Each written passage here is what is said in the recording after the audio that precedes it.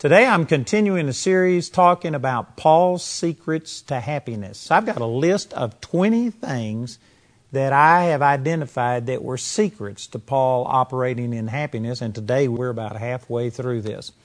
Let me just say that really, I've entitled this Paul's Secrets to Happiness, but really there's not a lot of secret to this. He wrote these things in Scripture. Primarily, this is a study of the book of Philippians. And we've covered some things that are just life-transforming. I encourage you to please get this teaching. But the last thing I was talking about right here is in Philippians chapter 3, and Paul talked about that in the natural, he had all of these things going for him. He was probably the most educated man in the Jewish religion of his day. If he wasn't the most, he was one of the most. He was certainly one of the most zealous Jews that there ever was. He was among the elite, and he was a Roman citizen, which gave him like a dual citizenship and gave him certain rights and privileges that the average Jew didn't have. He persecuted the church. He did all of these things. I mean, Paul had everything going for him. In our modern day terminology, he would have had all of the PhDs and the DDDs and all of the other different degrees. He would have had everything. He would have been the cream of the crop. He graduated signa cum laude, and he was just all of these things. He mentioned it. He acknowledged it. But then, after he had said these things, he said in verse 7, "But what things were gained to me, those I counted lost for Christ.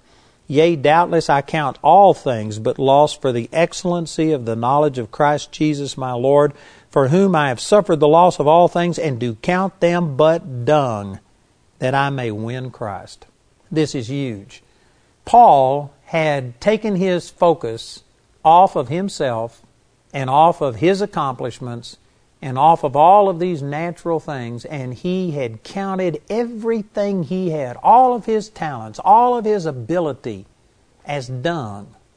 That is a polite way of saying manure, or you could substitute other words in there. I mean, he just counted it as refuse, something that stinks, something that is bad, something that nobody wants to put on their mantle and look at.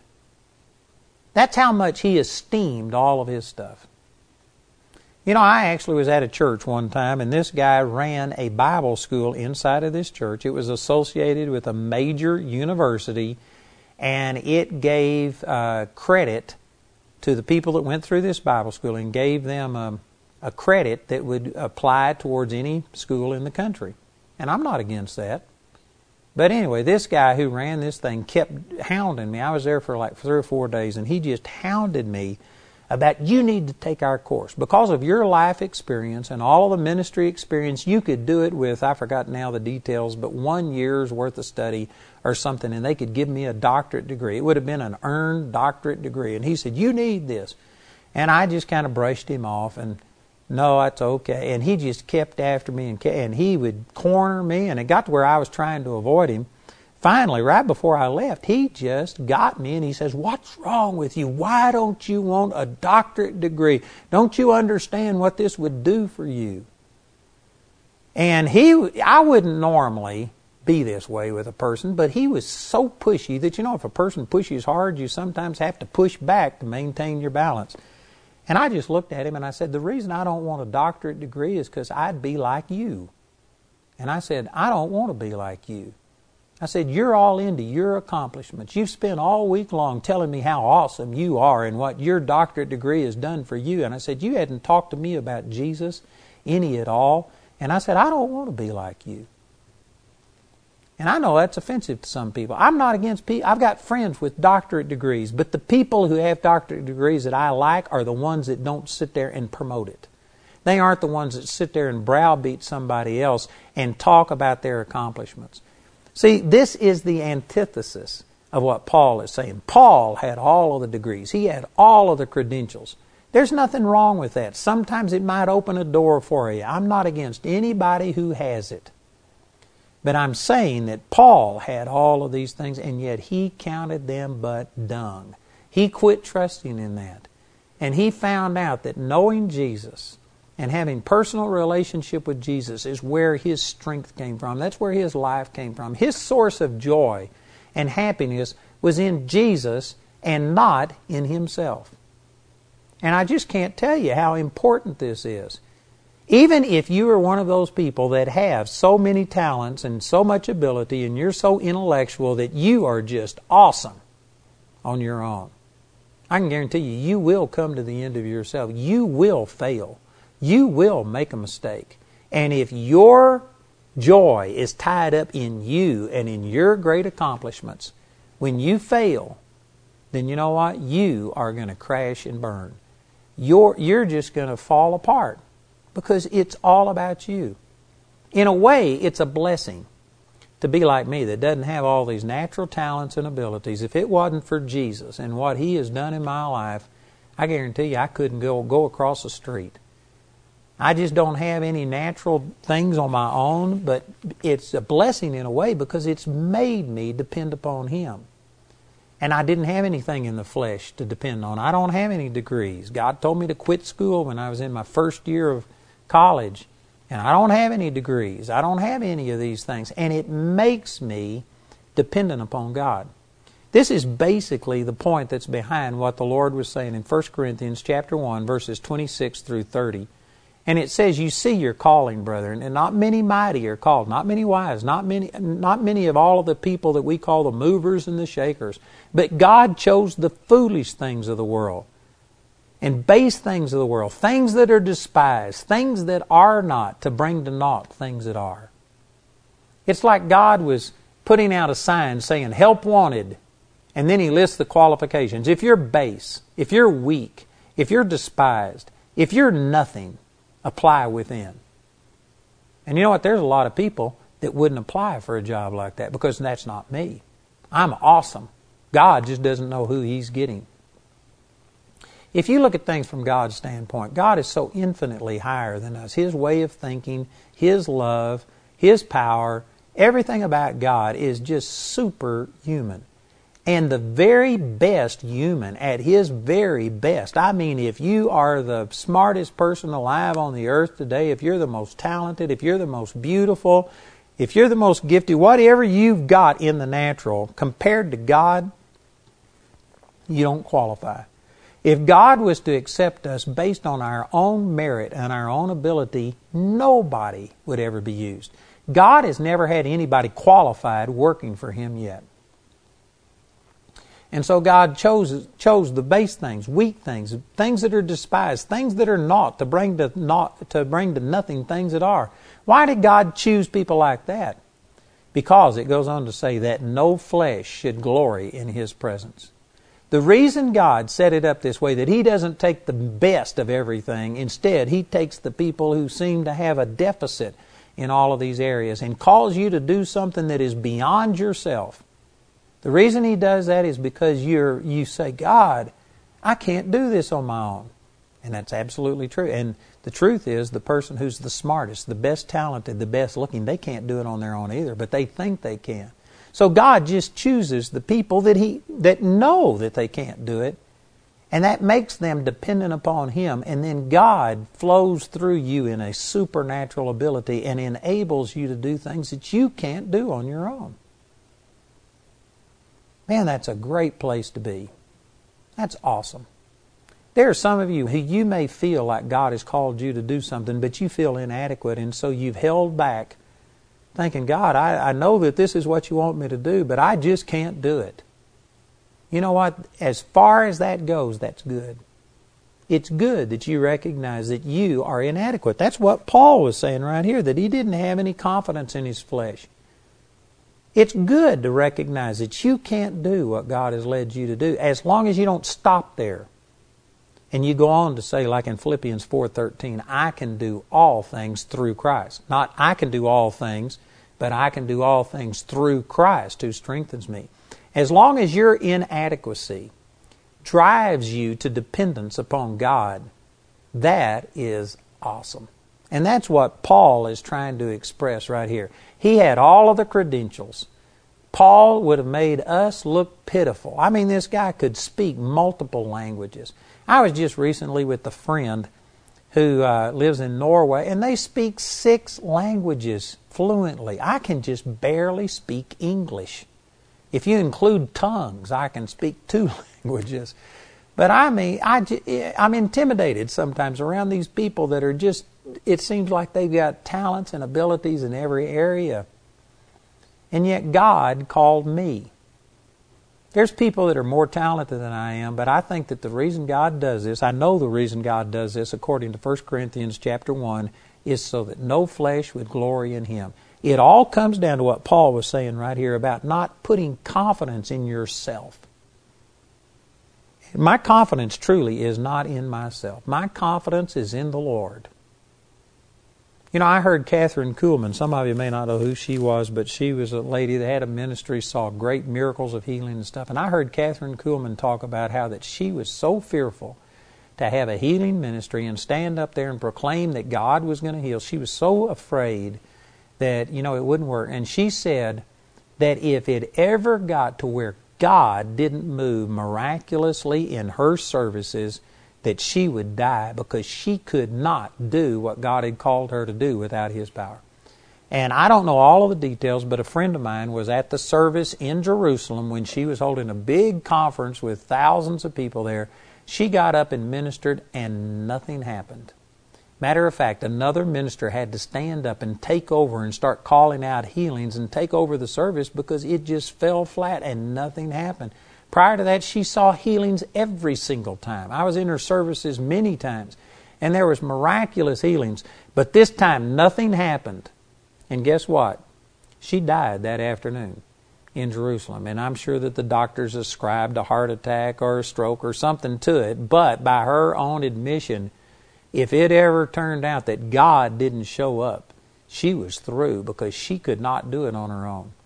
Now, that may not be totally correct. There may have been some wrong thinking someplace, but the bottom line is she was 100% dependent upon God. And because of that, God did great miracles through her. And I'm telling you, this is a secret to happiness. Paul was not trusting in himself. It wasn't about his ability. He wasn't taking pleasure and getting his ego fed through his great accomplishments. His total source of joy and happiness was in his personal relationship with God. So it didn't matter if he was out there and drawing thousands of people and seeing people raised from the dead and miracles happen. He didn't take glory in those things. It was all his personal relationship with the Lord that kept him from being swelled up with pride and getting into problem. And if he was in prison where he couldn't reach the multitudes and nobody was listening to him, and it looked like he was just shut up and stymied and his heart's desire, his ministry calling was not fulfilled, he was still happy because it wasn't about what he was accomplishing. Boy, this is powerful. In the first part of Philippians chapter 3, Paul made a number of statements. Again, I've already covered this, but Philippians chapter 3, verse 8, where he says, "Yea, doubtless, and I count all things but loss for the excellency of the knowledge of Christ Jesus my Lord, for whom I have suffered the loss of all things, and do count them but dung, that I may win Christ." In verse 9, he says, "And be found in Him, not having mine own righteousness, which is of the law, but that which is through the faith of Christ, the righteousness which is of God by faith." Now that is a huge statement, and again, this is linked with the previous verse. It is not a new sentence, it's the same sentence, it's just in a different verse. And so the benefit, here's what he's doing. It's not that he is just disesteeming everything in this natural life and saying it's worth nothing. It's this relative, comparative statement. In the 8th verse, he says, "Everything that I gained, I count it but dung compared to." And then verse 9 talks about being found in Him, not having mine own righteousness, but the righteousness which is through the faith of Jesus Christ, the righteousness which is of God by faith. And this is a critical point. If you are ever going to attain true happiness, I believe that this is truly one of Paul's main secrets, and that is that his confidence was not in himself and his own accomplishments. It was in Christ. It was being found in Christ, not having his own righteousness, which is through which is of the law, but that which is through the faith of Christ. In other words, when it says having my own righteousness, which is the law, this is talking about His own accomplishments. Again, you may be better than most people. You may live a holier life than most people. You know, I can truly say that I'm now 65 years old. I've never said a word of profanity. I've never taken a drink of liquor. I've never smoked a cigarette. I've lived a super holy life compared to most people. But the Bible says in Romans 3:23, all have sinned and come short of the glory of God. I may be better than some of you. I may not have done some of the things that you have done, but there isn't a hell number 2 or a hell number 3. All have sinned and come short of the glory of God. And if I was to stand before God based on my righteousness, which is of the law, based on my performance, based upon the way I've acted, my own holiness, if that's how I approach God, then I would be sent straight to hell. Even though I may have lived a relatively good life compared to you. But look at that verse again in Romans 3:23. All have sinned and come short of the glory of God. The glory of God is talking about Jesus. Hebrews chapter 1, verse 3. Many other scriptures talk about that Jesus is the express image of His glory. And so it says we've sinned and come short of Jesus. God's standard isn't relative to the way our society is. This is a major mistake that most people make. They think that God is going to judge us compared to other people. And so they look around and they see basically kind of where the average morality is, and they think as long as I'm at least average or just a little bit better relative to everybody else, then surely God's going to accept me. That is not what the Bible teaches. All have sinned and come short of the glory of God, which is Jesus. You aren't as pure and as holy as Jesus. And if you are trusting in your own goodness and your own performance, then you have to be every bit as holy and righteous as Jesus is, or you get rejected. That's the standard that God is using. And if you're listening to what I'm saying, some of you are saying, well, I can't live up to that. You're right. And that's the reason that instead of approaching God based on a works righteousness, based on your goodness and your holiness, you have to approach God based on faith in Jesus. Jesus lived holy for you. Jesus obtained right standing with God through His holiness, and He is offering you His holiness by nothing but just your faith and acceptance of Him as your Savior. And if you do that, then His righteousness is imputed unto you. And see, that's exactly what Paul is saying. He wanted to be found in Him, not in himself, but in Christ, not having his own righteousness, which is of the law. That's talking about personal holiness, but that which is through the faith of Christ. Man, I could spend an hour on this, but let me just mention this and I'll move on. But it's not talking about just faith in Christ, but the faith of Christ. It is true that we put faith in Christ as our Savior, but when you do that, God literally gives you the faith of the Lord Jesus Christ. I've got an entire teaching on this entitled The Faith of God. And you have His faith imputed unto you, and you literally have His righteousness, His holiness, all of God's goodness. And from that time on, once you make Jesus your Lord, you stand before God in Christ, and God sees you as righteous and as holy and as pure as Jesus is, not because of your own righteousness, which is of the law, but because of you putting faith in Christ. And then His faith, His righteousness, His holiness becomes yours. And God sees you as holy and pure as Jesus is. Man, those are huge statements. And it says, the righteousness which is of God by faith. There is a faith righteousness and there is a works righteousness. The Old Testament law was a works righteousness. It commanded you to do this and this and this. And if you didn't do it, well, then there was judgment and there was punishment. And sadly, the New Testament church has not been living in the New Testament. They have been still administering and living by the Old Testament law and trying to approach God on the basis of their own goodness. Some of you may say, oh no, that's not true. But this is the reason that you feel condemnation. The word condemnation, you could be defined in many different ways, but the simple way of understanding it, in the United States, they condemn buildings. And if they say this building is condemned, what that means, it's not fit for use. It's unstable. And they will rope it off, and you can't go in there. It's not fit for use. That is a simple layman's definition of what condemnation is. Just feeling unfit for use, unworthy. How could God ever bless me? If you have that, it's because you are under the old covenant work righteousness instead of faith righteousness that's in the New Testament. You are still relating to God based on your own goodness. And again, you may be better than most people, but your own conscience will be condemning you and showing you that you're never what you're supposed to be. Again, I've lived holier than most of you. I'm not saying that to brag on myself. I'm just saying that some of you are trying to obtain this place to where you don't go out and dip or cuss or chew or go with those that do. You're trying to overcome this lust, overcome this temptation. I've lived a way that most of you would love to come up to that standard and be living where I am, and I'm telling you that my heart still condemns me anytime I take my eyes off of Jesus and I start looking at my own self and saying, Andrew, you are awesome. Man, you are doing so good. You are really living well. Anytime I do that, my own heart condemns me and I go to feeling unfit for use. And I have to intentionally focus on faith righteousness, not a works righteousness. A righteousness, a right standing that comes from God by putting faith in what Jesus did for me and not what I do for Him.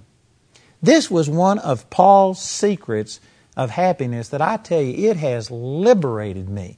I don't do this perfectly, but I do it much better than I used to. I'm getting more and more aware that God deals with me based on who I am in Christ and not my physical flesh, not my actions. It's not a righteousness which is of the law, but it is a righteousness which came by putting faith in what Jesus has done for me, not what I do for Him.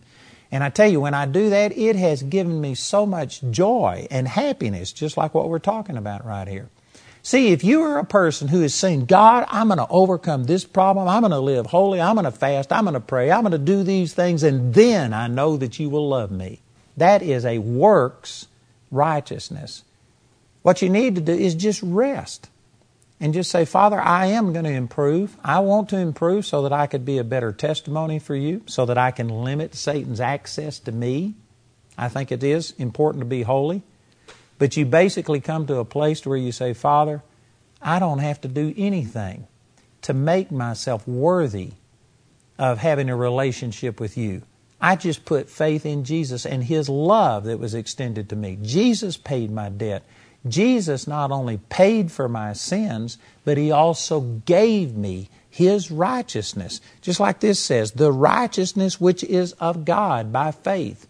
You can put this together with verses like 2 Corinthians chapter 5, verse 21, where it says, for He made Him, talking about God the Father, made Jesus, who knew no sin, to be made sin for us, that we might be made the righteousness of God in Him. Jesus not only took my sin and my punishment for that sin, but He also turned around and gave me His righteousness. I am the righteousness of God. I don't have a little bit of righteousness from God.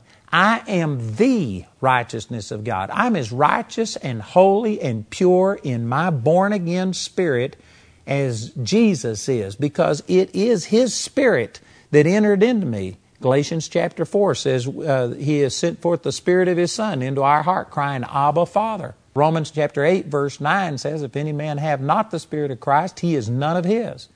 If you don't have the Spirit of Christ in you, then you aren't truly born again. You aren't a Christian. I don't care if you go to church. I don't care what you look like, what you profess, what you say. If you don't have the Spirit of Christ, you haven't been born again. If you do have the Spirit of Christ, then you are as righteous as Jesus is. Jesus, when you receive salvation, that Spirit is sealed. and it remains holy and pure. And John 4:24 says, God is a spirit, and those who worship Him must worship Him in spirit and in truth. God is looking at His children, His believers, in the Spirit. And in the Spirit, you are as righteous and holy and pure as Jesus is. 1 John chapter 4, verse 17 says, as He is, speaking of Jesus, so are we in this world. Not so are we going to be in the next world, but so are we in this world. The only way to understand that verse is it's not talking about your physical body, your actions. It's not talking about your soul, your mental, emotional part, because we fail in those areas. But in your spirit, you're as righteous and holy and pure as Jesus is. And this was one of Paul's secrets to happiness. He quit relating to God based on his performance and instead related to God based on his acceptance of what Jesus had done for him. Man, I could just preach on that forever. And like I said, most people are ignorant of this.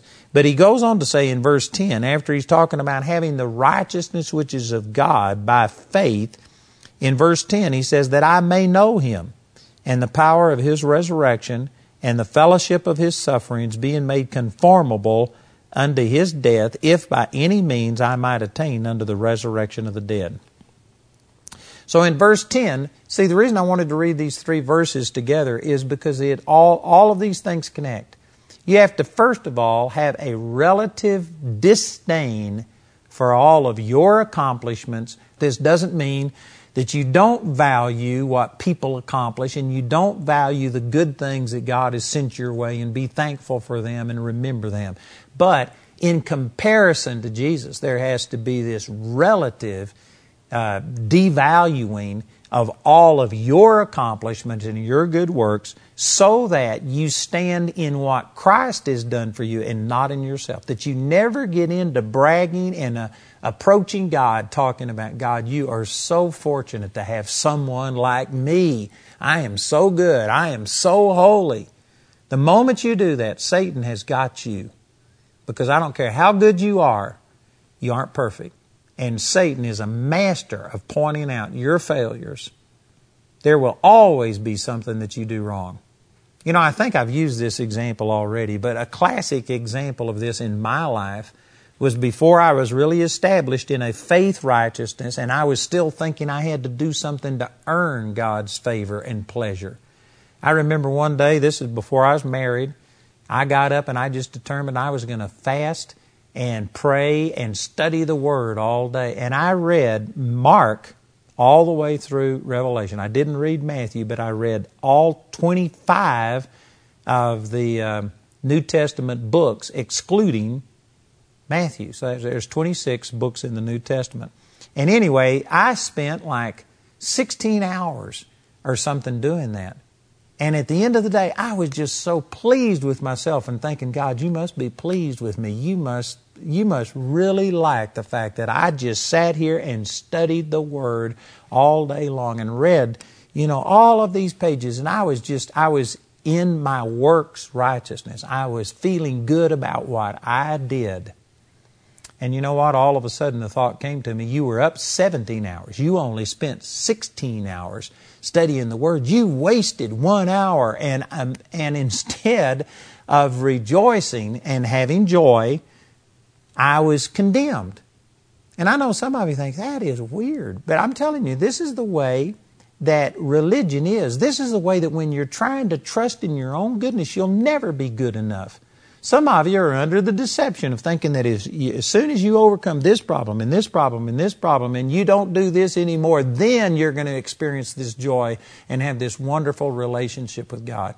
I'm telling you, as long as you are standing in a works righteousness instead of a faith in Jesus' righteousness, as long as you are trying to have right relationship with God based on your actions instead of just receiving God's love as a gift through what Jesus did for you, then you are going to fail because you are never going to be perfect. You'll always come short.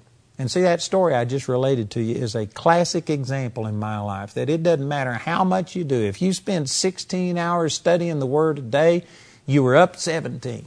You could have done more.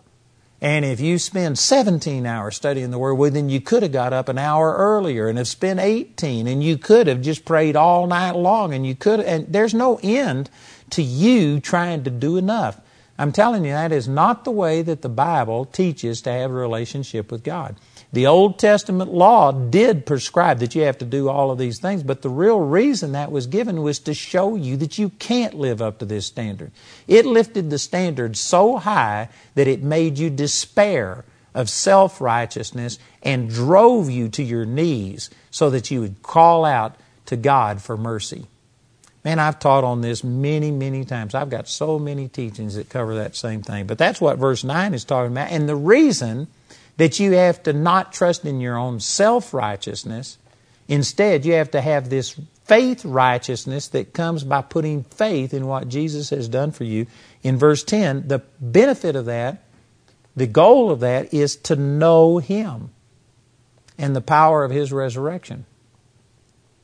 And let me make some statements right here that at first some of you may disagree with this, but it's absolutely true. That you can't know God.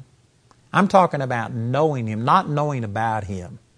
Not tell somebody something you've heard somebody else say about Him. But I'm talking about you having your own personal relationship with God, knowing Him the way that the Scripture talks about knowing. You know, it says Adam knew his wife Eve, and she conceived and bare a son. In the Bible, the word know is talking about intimacy, personal relationship, not just hearing, repeating something, parroting something that someone else has said. But you can't know God in this intimate way if you are approaching God based on your goodness, based on your holiness, based on all of the things that you have done. You are trying to be good enough for God to love. And you can. And yet we think that God, if I'm just better than this person, now you're going to love me. Compared to what God created all of us to be, we've all sinned and come short of the glory of God, which is Jesus. None of us can stand before God based on our own goodness. Your own heart will condemn you. And if God was to truly relate to you based on what you deserve, every one of us would be rejected by God. Every one of us. Some of you are sitting there thinking, oh no, you don't know me. I'm saying you don't know God. You've never seen the real holiness of God. You've come short of what God's holiness is. And the Old Testament law was given to raise the standard and to make God's standard of holiness so big, so huge, so beyond our ability to attain it that it would make you despair of self-righteousness. Somehow Satan has twisted and perverted this, and religion is the number one thing that is promoting that God is going to relate to you based on your own goodness and holiness. And religion is making people stand in a righteousness that comes by the law, not by faith in what Jesus did. Religion is the number one promoter of that, and it is keeping people from knowing Him. If you are going to truly know Him, as it says in Philippians 3:10, you are going to have to count all of your accomplishments like dung, manure, and stand in what Jesus has done for you. If you don't do those two things, if you don't disdain your own accomplishments in a relative sense and exalt Jesus and put faith in Jesus and stand in what Jesus has done for you, you will never obtain intimate relationship with God because you don't deserve it. If you are going to come based on your own goodness, you do not deserve it. And see, again, all of these things flow together. If you don't understand that, if you are still stuck trying to be self-righteous and trust in your own goodness, you are never going to have the joy that God wants you to, because you're going to be constantly displeased with yourself. One of the greatest secrets to happiness, which Paul is expressing right here, is that he was standing by faith in what Jesus has done, and this gave him the ability to know Christ and the power of His resurrection. And I want to expand a little bit more on this. He says that I may know Him. One of the secrets of Paul to true happiness was that he had a personal, close, intimate relationship with the Lord Jesus Christ. And I just can't overstress this. I think that today, this is based on my personal interaction with, thousands and thousands of people. I believe that the majority of people have a knowledge of God. They live by sets of principles and rules, which I'm not saying that there isn't a place for principles and rules. But the main thing about Christianity that sets true Christianity apart from any other religion of the world is the fact that it's all about a personal relationship with a person, the Lord Jesus Christ. And when you know Him on a personal level, it's different than having a relationship with rules and regulations and laws and dogmas. It's all about a person. And I can tell you from my own personal experience that there have been times when everything in my life went bad. We've had some bad things happen to us. And yet in those times, because I had a personal relationship with God, you know what? It wasn't like, all right, what am I supposed to do now? And I'm just going to, by rote, because of these are the principles that I've got to do this now. I've got to do this and I've got to do this. It wasn't like that. I had a personal relationship with the Lord Jesus. And because of that personal relationship, God was there. I wasn't by myself. I got drafted and I got sent to Vietnam. And in Vietnam, I was sometimes the only Christian that was around. Most of the time I was made fun of. I was rejected for not going out and doing the drugs and doing the things that the other people did and stuff. And I was pretty much totally by myself. But I wasn't by myself because I had a personal relationship with Jesus. And the Lord was with me. And the Lord personally ministered to me. And I know some of you think, hey, that's just in your own mind. It's not true. I guarantee you, I've had a personal relationship with the Lord, and it is my personal relationship with Him that makes a difference. I personally do not understand any Christian talking about being lonely. Because if you have a personal relationship with the Lord, the Holy Spirit will comfort you. It says that in 2 Corinthians chapter 3, in all of your tribulations, so that you can comfort others. The Holy Spirit is called the Comforter, I think 5 or 6 times in John 14, 15, and 16. That is one of the ministries of the Holy Spirit. God is personal. And you can have a personal relationship with Him. And this is far beyond any religious person that just has a doctrine and a creed that they're trying to live by. I've had people come to my house before and knock on the door and they want to evangelize me. I'm not going to mention what group. Many of you probably know who I'm talking about. But I've had them come with their doctrines and with their creeds, and they are taught how to argue points and how to do all of these things. And they come in, attacking you and trying to convert you and to do all of these things.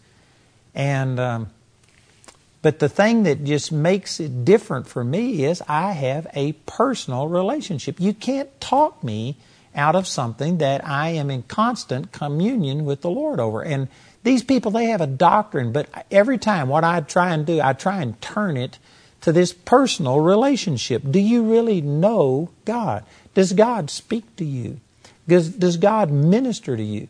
And you know what? When you bring it down to a personal relationship, these people who are so dogmatic and so forceful, you can just totally disarm them because they don't have a personal relationship with God. They've got a doctrine. They've been schooled and taught on how to argue points. They might can win an argument, but they can't win this relational thing. When I was in Vietnam, I was actually holding a Bible study one time, and I had about 6 or 7 guys in this Bible study. I was using the chapel, and there was a guy that walked in who was a real intellectual. He listened to me for a few minutes, and then he just began to pick apart everything I was saying. He asked these questions that since then I've now got an answer. I could answer him now, but back then I was relatively new in the Lord, and I didn't understand how to answer all of these questions. And the guy just out-argued me and made a fool out of me. But I kept telling him, he was an atheist. He didn't believe that there was a God. And he just mocked me. and begin to criticize things. But I kept telling him, I said, you can't tell me there's not a God, because I talked to him today. I said, he talks to me. He's with me. I said, how can I doubt that he's with me when he's with me? I had a personal relationship. And anyway, this guy just made a fool out of me, and he got up and mocked me and walked out. And the entire Bible study, these 6 guys that were there to have me, lead a Bible study, they left with the atheist. And I was just sitting there feeling like a total failure. God, what could I have done differently? But I never doubted the existence of God because I know Him. I wished I had better words to describe this, but there are people that can be talked out of their belief in God, belief in morality. Everything is relative. It's rules, it's regulations to them. That's because they don't know Him personally. They have never personally encountered Him. If you ever personally encounter God, you will never doubt that He exists. And if you really continue this relationship and get to where you truly know God, you'll never doubt that He's a good God. You'll not fall for all the lies and the deceptions and the things that people say about Him. So anyway, I was still praying to this God that this atheist said wasn't there because I knew Him. And I was fellowshipping with the Lord, and within 30 minutes or so, this atheist walks back in and sits down, and I was praying, oh God, give me another chance. Help me to somehow or another reach this guy. And this atheist comes over to me, and he says, I want what you have. And I was shocked because I thought this guy just made a fool of me. All of the people that were there went with him, sided with him, and left. And yet, he came in and said he wanted what I had. And I said, well, why? And he says, because I just made a fool of you. He says, my whole life is built on an argument. I have an intellectual stance that I've adopted. But he says, I just made a fool of you. If somebody was to do to me what I just did to you, he says, I'd kill myself because my whole life is built upon this argument. But he says, you've got something that goes beyond an argument. You've got a personal relationship with God, and I want that. And I got to lead this guy to the Lord and pray with him so that he could be born again. See, this is an example of what I'm trying to talk about is Paul was saying that he counted everything but loss, not because somebody preached this to him and he thought that this was the right thing to do and so he did it out of a sense of obligation or debt. It was because he had encountered a real person. If you aren't familiar with the story of Paul in Acts, the 9th chapter, it talks about how he was going out and persecuting Christians, and he went to Damascus to bind them and to bring them back to Jerusalem and actually witness against them and put them to death. And on his way there was this blinding light, brighter than the noonday sun. It knocked him to the ground, and a voice came out of heaven saying, Saul, Saul, why do you persecute me? It's hard for you to kick against the pricks, talking about the conviction of the Holy Spirit. God had been convicting him since he saw Stephen stoned to death. And Paul was a part of that crowd that stoned Stephen, the first martyr of the New Testament. Paul was a part of that group. And Paul consented, but it says that God had pricked his heart. He saw Stephen turn around and ask God to forgive the very people who were stoning him to death. And he saw a love. He saw a relationship that went beyond just this religious stuff that Paul had. And so anyway, the Lord spoke to him, and he began this relationship with God. And that's what motivated Paul, to give up and count all of his great accomplishments but dung, and not to trust in his own self-righteousness, which is of the law, but a righteousness which comes through faith. All of this was done so that he could know Him. It was all about relationship with God. And I'm telling you, there's people who you don't doubt the existence of God, and you may be following all of the rules and the regulations. But rules and regulations, even though there's a place for that, and I'm not saying that we just ignore standards that the Bible teaches. But I'm saying I don't have relationship with standards. I have a relationship with a person. I know Jesus personally. I talk to Him. He talks to me. And this is what true Christianity is about. And see, you could deal with any cult You could deal with any other religion.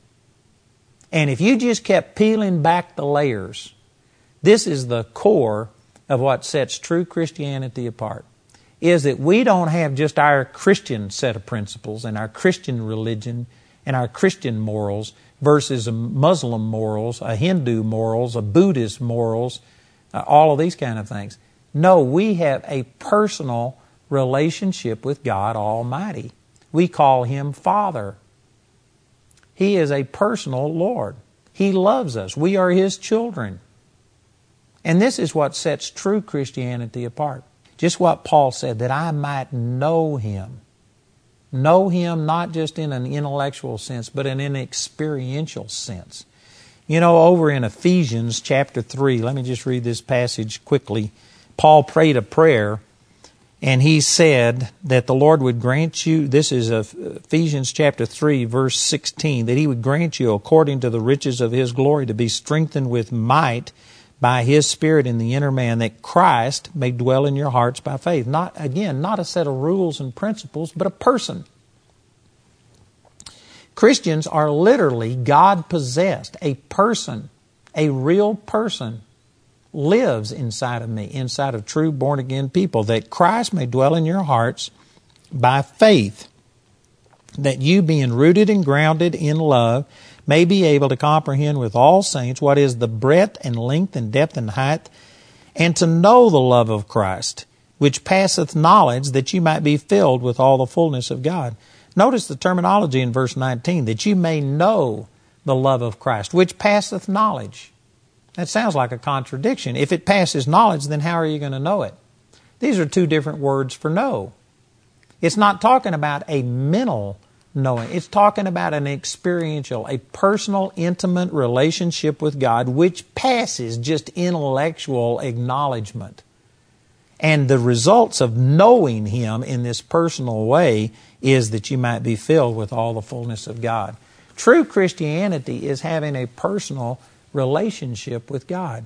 And if you don't have this personal relationship with God, I don't care if you go to church, I don't care if you've called yourself a Christian your whole life, you need to just open up your heart and say, God, I want to know You. Just like what Paul said right here. Not in my own self, not based on my performance. Philippians chapter 3, verse 9. Not through a righteousness which is of the law, but a faith righteousness, a righteousness that's through You. I want to know You experientially. I want You to reveal Yourself to me. Lord, speak to me. If you would pray that, if you would make it about knowing Him, you have to understand that you can't know Him based on you approaching Him and saying, God, I know You think I'm awesome, so reveal Yourself to me because You owe it to me. No, you have to humble yourself and say, I'm not coming based on my own merit. I'm standing here based on what Jesus did for me because of His mercy and grace. I'm asking You to reveal Yourself. And if you will do that, God wants to reveal Himself to you more than you want Him to reveal Himself to you. I can promise you that. But I think that many times the goal to most people is to miss hell and not go to hell. And, you want to live in eternity. You want to live a relatively righteous life so that you won't get into trouble, so that God will answer your prayers. It's all about getting these things, and we've missed the true goal. The true goal isn't going to heaven, although that's wonderful. It's not missing hell, which although that's wonderful. It's not getting your prayers answered and being healed and delivered and prospered, although those things are wonderful. The true goal of Christianity is to know Christ, to have a personal, intimate relationship with Him. And if you establish this personal relationship with the Lord, it will sustain you. That's my testimony. I've been through some hard things. And I've been through things that I can guarantee you in the natural, it would have broken me. I just would have given up. But I couldn't because I had a person with me. I had God with me. It's not just a set of rules and standards, but I had a person that personally encourages me, that speaks to me, that tells me things. All of the other religions say you can't do that. If you peel back the layers and talk to them, they can have their dogmas, But boy, you go to talking about that God loves me. God has done this in my life. God spoke this to me. God showed me this. And you start talking about your personal relationship, it just silences all of the critics. If you try and talk to people based on doctrine, I remember T.L. Osborne saying he was telling people, well, this Bible says, and he was just, hammering the Bible. Well, they opened up their black book, the Quran, and began to say, well, this says, and what makes your black book better than my black book? But basically, he began to start demonstrating a personal relationship. He started showing the supernatural power of God, seeing blind eyes open, deaf ears open. Other religions can't do that. They don't know Him and the power of His resurrection. True Christianity is all about personal relationship with God. And I'm telling you, this is what so many people are missing today. Even some people who've been born again and are truly saved and have God living on the inside of them, they don't enjoy the benefits of that relationship because they're under so much condemnation. They are still trusting in their own self-righteousness, and they're condemned knowing that they fail. But you can go beyond that, and you can just appropriate this intimate relationship with God, not based on your performance, but based on what Jesus did. It's a gift. Romans 6:23, the wages of sin is death, but the gift of God is eternal life. It's not something to be earned. It's not a paycheck. It's a gift. And you can just appropriate it by faith. Again, I could just continue to minister about this because this is really missing in most religion today. Even most Christian quote-unquote religion is just preaching rules and regulations. And like I said, people go through life not even knowing what God's will for their life is when it's a command in Ephesians chapter 5. Don't be ignorant, but understanding what the will of the Lord is. It says in Romans 12:1 and 2 that I beseech you, brethren, by the mercies of God, that you present your body a living sacrifice, holy, acceptable unto God, which is your reasonable service. And be not conformed to this world, but be transformed by the renewing of your mind, that you may prove what is that good and acceptable and perfect will of God. It tells you very clearly how to hear from God, how to know His will. And yet most people just don't take advantage of this. We don't have this intimacy with the Lord. We don't listen to the Holy Spirit the way we should. And because of it, the average person, even the average Christian, is like a blind man just walking along, and it's just a matter of time till you trip and fall off a cliff, do something. Because I guarantee you, there's a lot of dangerous things out there. We need to get our eyes open. We need to know what the will of the Lord is. It comes through knowing Him.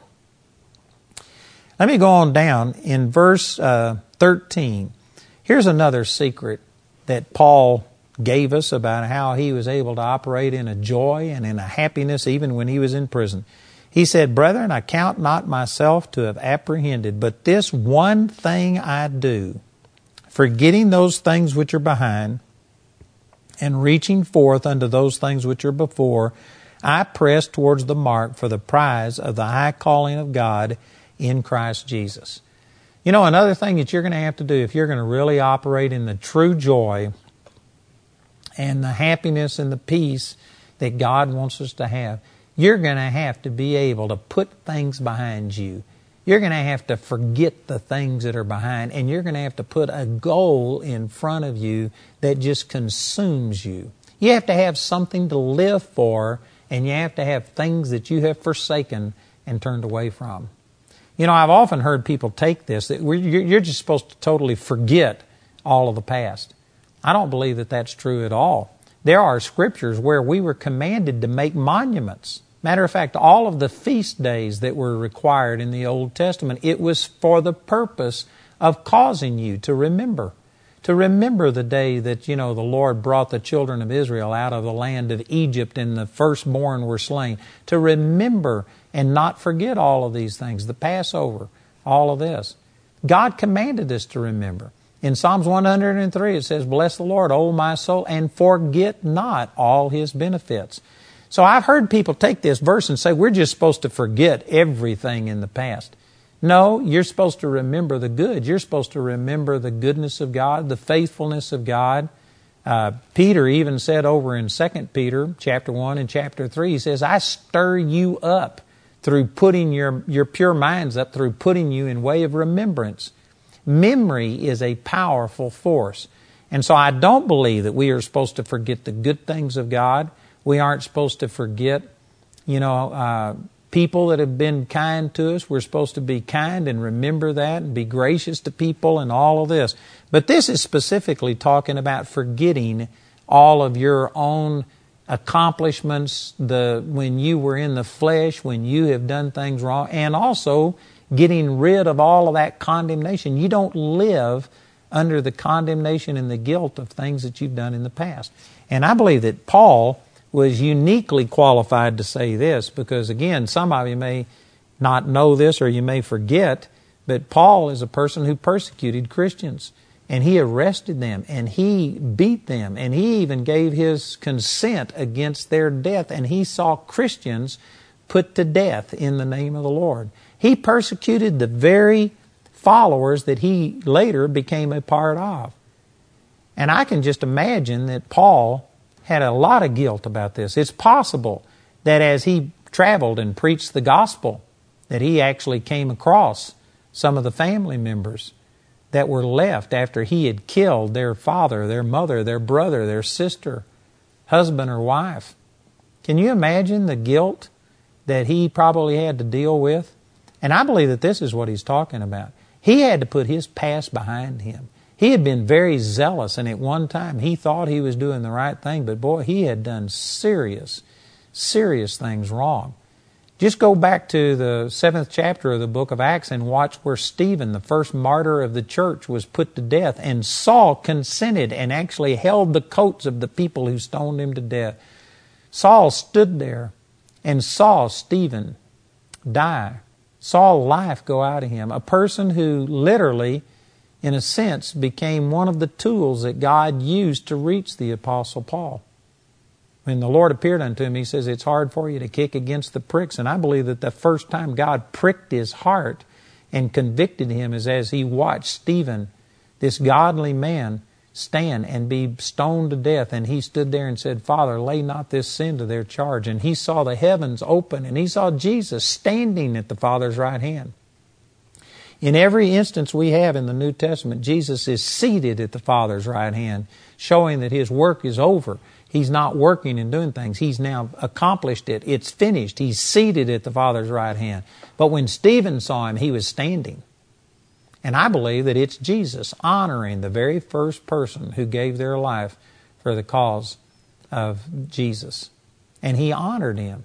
And Stephen gave this tremendous testimony and spoke these things forth. And boy, it pricked the heart of Saul. Can you imagine after he was converted and became the Apostle Paul? Can you imagine that probably came back to him? It's possible that he had dreams and remembered what he had done to Stephen, multiplied thousands of times over to all of the other people that he persecuted. And I believe that these are the kind of things that he was talking about, that he had to forget that. He probably didn't forget the positive testimony of Stephen. He probably remembered that and glorified God for that, but he had to literally forget and recognize that that was another person, that he had become a new person in Christ. Paul is the one that wrote that in 2 Corinthians 5:17. If any man be in Christ, he is a new creature. Old things are passed away. Behold, all things are become new.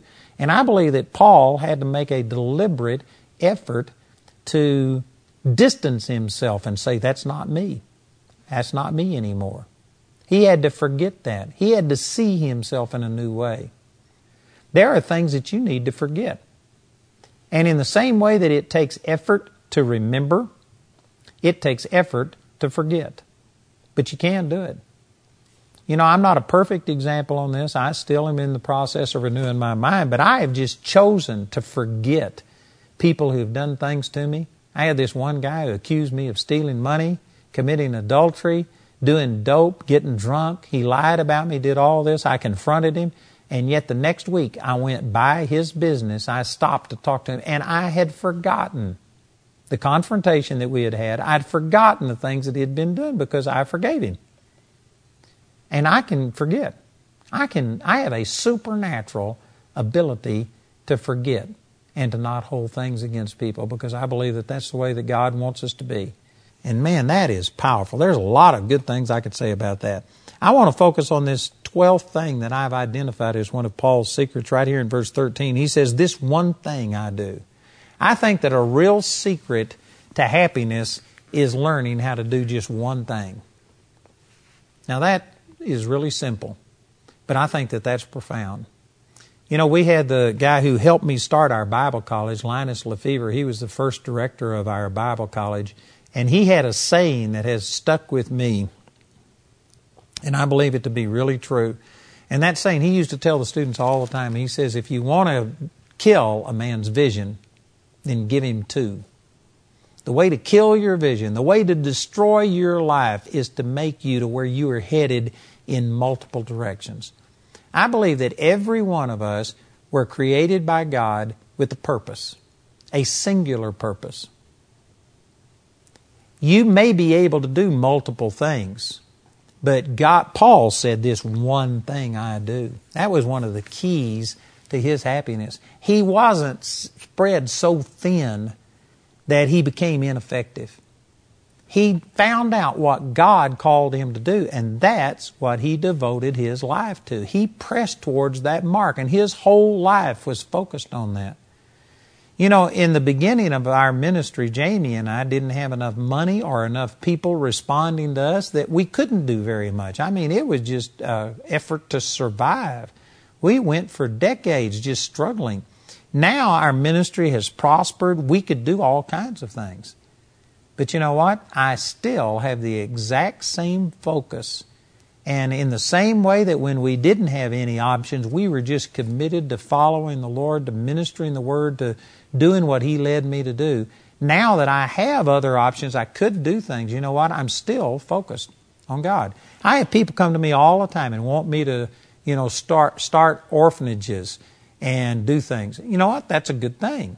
I'm not against that. I support other people who do this. I support a number of people. I don't even know right now, but many children. I know one program that I support has over 44 children that I support on a monthly basis. Another one has 40 children that I support on a monthly basis. My wife and I have a child that we've supported for, I think, 30 or 40 years. And we support lots of things like that. Those are good things. I give money to those, but that's not what God called me to do.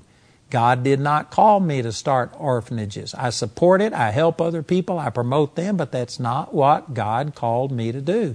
And I have people come to me and present these opportunities, and if I don't just say, yes, I will do this, well, then they begin to condemn me. Like, well, we're supposed to go visit the fatherless and the widows and things like this.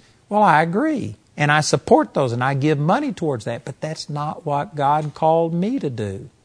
I have people that have tried to get me to start drug rehab programs and to deal with, girls that are taken out of the sex trade and things like that. I support things like that. We just gave $100,000 to a ministry that helps rehabilitate women, and I do things like that. But you know what? That's not what God called me to do. I really believe that for you to reach your full potential, you've got to be focused like a laser. The power of a laser lies in the fact that all of that light is concentrated into a little pinpoint. If you diffuse it, it loses its power. But if you concentrate that light, you can literally cut through metal with a laser. See, it's the same way with us. You've got to be focused. And I'm going to say something here that I know lots of people are going to disagree. My wife doesn't like this. But I don't think all of this multitasking that people are so proud of themselves for being able to multitask, I don't think it's a scriptural principle. Now again, I'm not saying that you can't do multiple things at one time, but I'm saying to just get to where that is your life and you are just trying to constantly juggle all of these things. It produces stress. It causes all kinds of problems. And it's against what Paul was saying. Paul said, this one thing I do. He was focused on one thing. When you multitask and you are proud that you can juggle all of these things, all that means is, in my estimation, which I admit, very few people agree with me on this, but I believe that multitaskers just means you do multiple things poorly. You don't do any of those things as well as you could do as if you were just focused on that one thing. You know, the people that go to the Olympics and that win the gold medal, most of the time they aren't people that compete in all of these different things. They specialize. They focus on one thing and they train specifically for that, and that's their goal. And the people who win the gold, the people who are the best, are not multitaskers. They are people who are focused on one thing. You only have one chance to fulfill the perfect will of God for your life. Now, you might be able to do multiple things, and you may be so talented that you could be a CEO of a company, you could be an artist, you could be an actor, you could be a doctor, maybe you could do just all kinds of things, but I guarantee you will not prosper and be as effective as if you were to just narrow that down to one thing and do one thing with everything you've got. You need to be focused in your life's purpose. And this is what Paul is talking about. And you know, I've just come to grips with this. I understand that I am not the total expression of God to this world. God has given me a very specific assignment of what my part is. And I see other people that are doing things, and I think, you know, I'm not doing that, but I've just come to grips with God. I'm doing what you told me to do, and I pray for other people and for their ministries to succeed and for them to reach people and to do these things, and I become a part of it as far as my giving and praying for that, but I stay focused on what God has called me to do. God's number one call on my life is to teach the Word of God. I just did a series recently on making disciples instead of just converts. And I talked about that. And God has given me very specific direction that my goal is to teach the Word of God, to teach believers.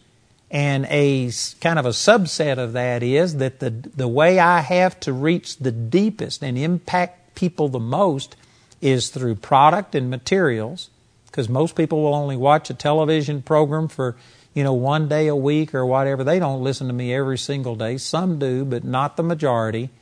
And so I use this program to kind of give you a taste of something, and then these products that we're offering can go deeper, reach you on a stronger level than what just an individual television program can. And then even below that is our Charis Bible College, not only our local one in Woodland Park, Colorado, but all of our extension schools all over the world. We are now reaching deep into people's lives, and we are seeing people change. And this is my focus, is all on the ministry of the Word, teaching of the Word, whether it's through television and radio, whether it's through product, materials, website, or whether it's through the Bible College. And that's my focus. And everything I do is focused on that. I help other people do things that are good, but that's not my thing. I think that this is one of the keys to truly operating in joy and peace and happiness, and that's finding out what God called you to do and quit trying to be things that God didn't call you to be. You are going to get yourself off target. You're going to get yourself out of your anointing, out of your strength. You will make yourself vulnerable to condemnation and guilt and failure that you wouldn't be if you were to stay in that sweet spot where God called you to be. There is an anointing on doing what God has called you to do. I'm telling you, this is a powerful truth. And I think it's one of the reasons that the Apostle Paul was the success that he was. And it's also one of the keys to his happiness, is that he didn't try and do everything for everybody. He just did what God led him to do. And today there's pressure on us to try and succeed in all of these different ways. People are trying to just be so productive, and we compare ourselves among ourselves, and we want to be like this person. I'm telling you, that is a recipe for dissatisfaction, condemnation. You're putting yourself up against somebody else. You know, in 2 Corinthians chapter 3, it says that every man will give an account for the things that he's done, whether it's good, gold, silver, precious stones. It's making a comparison here that if you build in a godly way what God told you to do, it's like having gold, silver, precious stones. If it's your own desires, it's like wood, hay, and stubble. And when we stand before God, every man's work will be tried of what sort it is. not what size it is. That's a huge difference. God is going to find out, did you do what I told you to do? And somebody said, oh, well, I may not have done that, but man, I did this over here, and look at all the recognition and look at the good that I accomplished. You don't evaluate things based on that. If you aren't doing what God told you to do, if you aren't using all of your gifts and talents and everything for God's purpose, then I don't care how good it is in the eyes of the world. If it's good, that doesn't mean it's God. You've got to find out what God called you to do, and you're going to be given an account of what sort it was, not what size it is. And see, if you understood this, it would give you a peace, a joy, and a satisfaction, and you could see somebody else doing more than what you're doing, but you'd say, Father, that's just fine. That's not what you called me to do. I'm rejoicing with them. I pray for them, help them, but this is what you called me to do. God doesn't call everybody to do what I'm doing. God doesn't call everybody to do what you're doing. But if each one of us would do what God calls us to do, God can supernaturally place us in the right place. And He can make all of these things work. And we would have an impact that would be awesome if everybody would just do the one thing that God called you to do. What has God created you for? Don't just go by, well, this is good, I think I'll try this. No, what did God make you for? He's going to judge your works of what sort it is, not what size it is. And if you really want to be happy, you need to find what God has called you to do and then just do it. And don't look to the right nor to the left. Just do the one thing. Be focused on one thing. Quit comparing yourself with other people. Do what God called you to do. That is an absolute recipe, secret to happiness, is to do what God called you to do. And be content with it. Don't think that you can be everything to every person. Don't try and be everybody's Savior. Just do what God called you to do. You are not the complete expression of Jesus. No one person is. We all have our part. And I'm telling you, this is a key. I believe it's been a key in my life to just finding contentment. That, Father, thank you that you've given me a part to play. Thank you for revealing that part to me. And I'm focused on what God has called me to do. And I'm not intimidated by other people who are doing more. I'm not condemned by those things. I just do what God has called me to do. And I find tremendous joy and satisfaction in just doing that. And someday I'm going to stand and give an answer of what God called me to do, not what He called you to do, and vice versa. I tell you, that's a secret to happiness. Paul, this is a huge statement that Paul made right here, and I tell you, I think it really is applicable to our modern day society.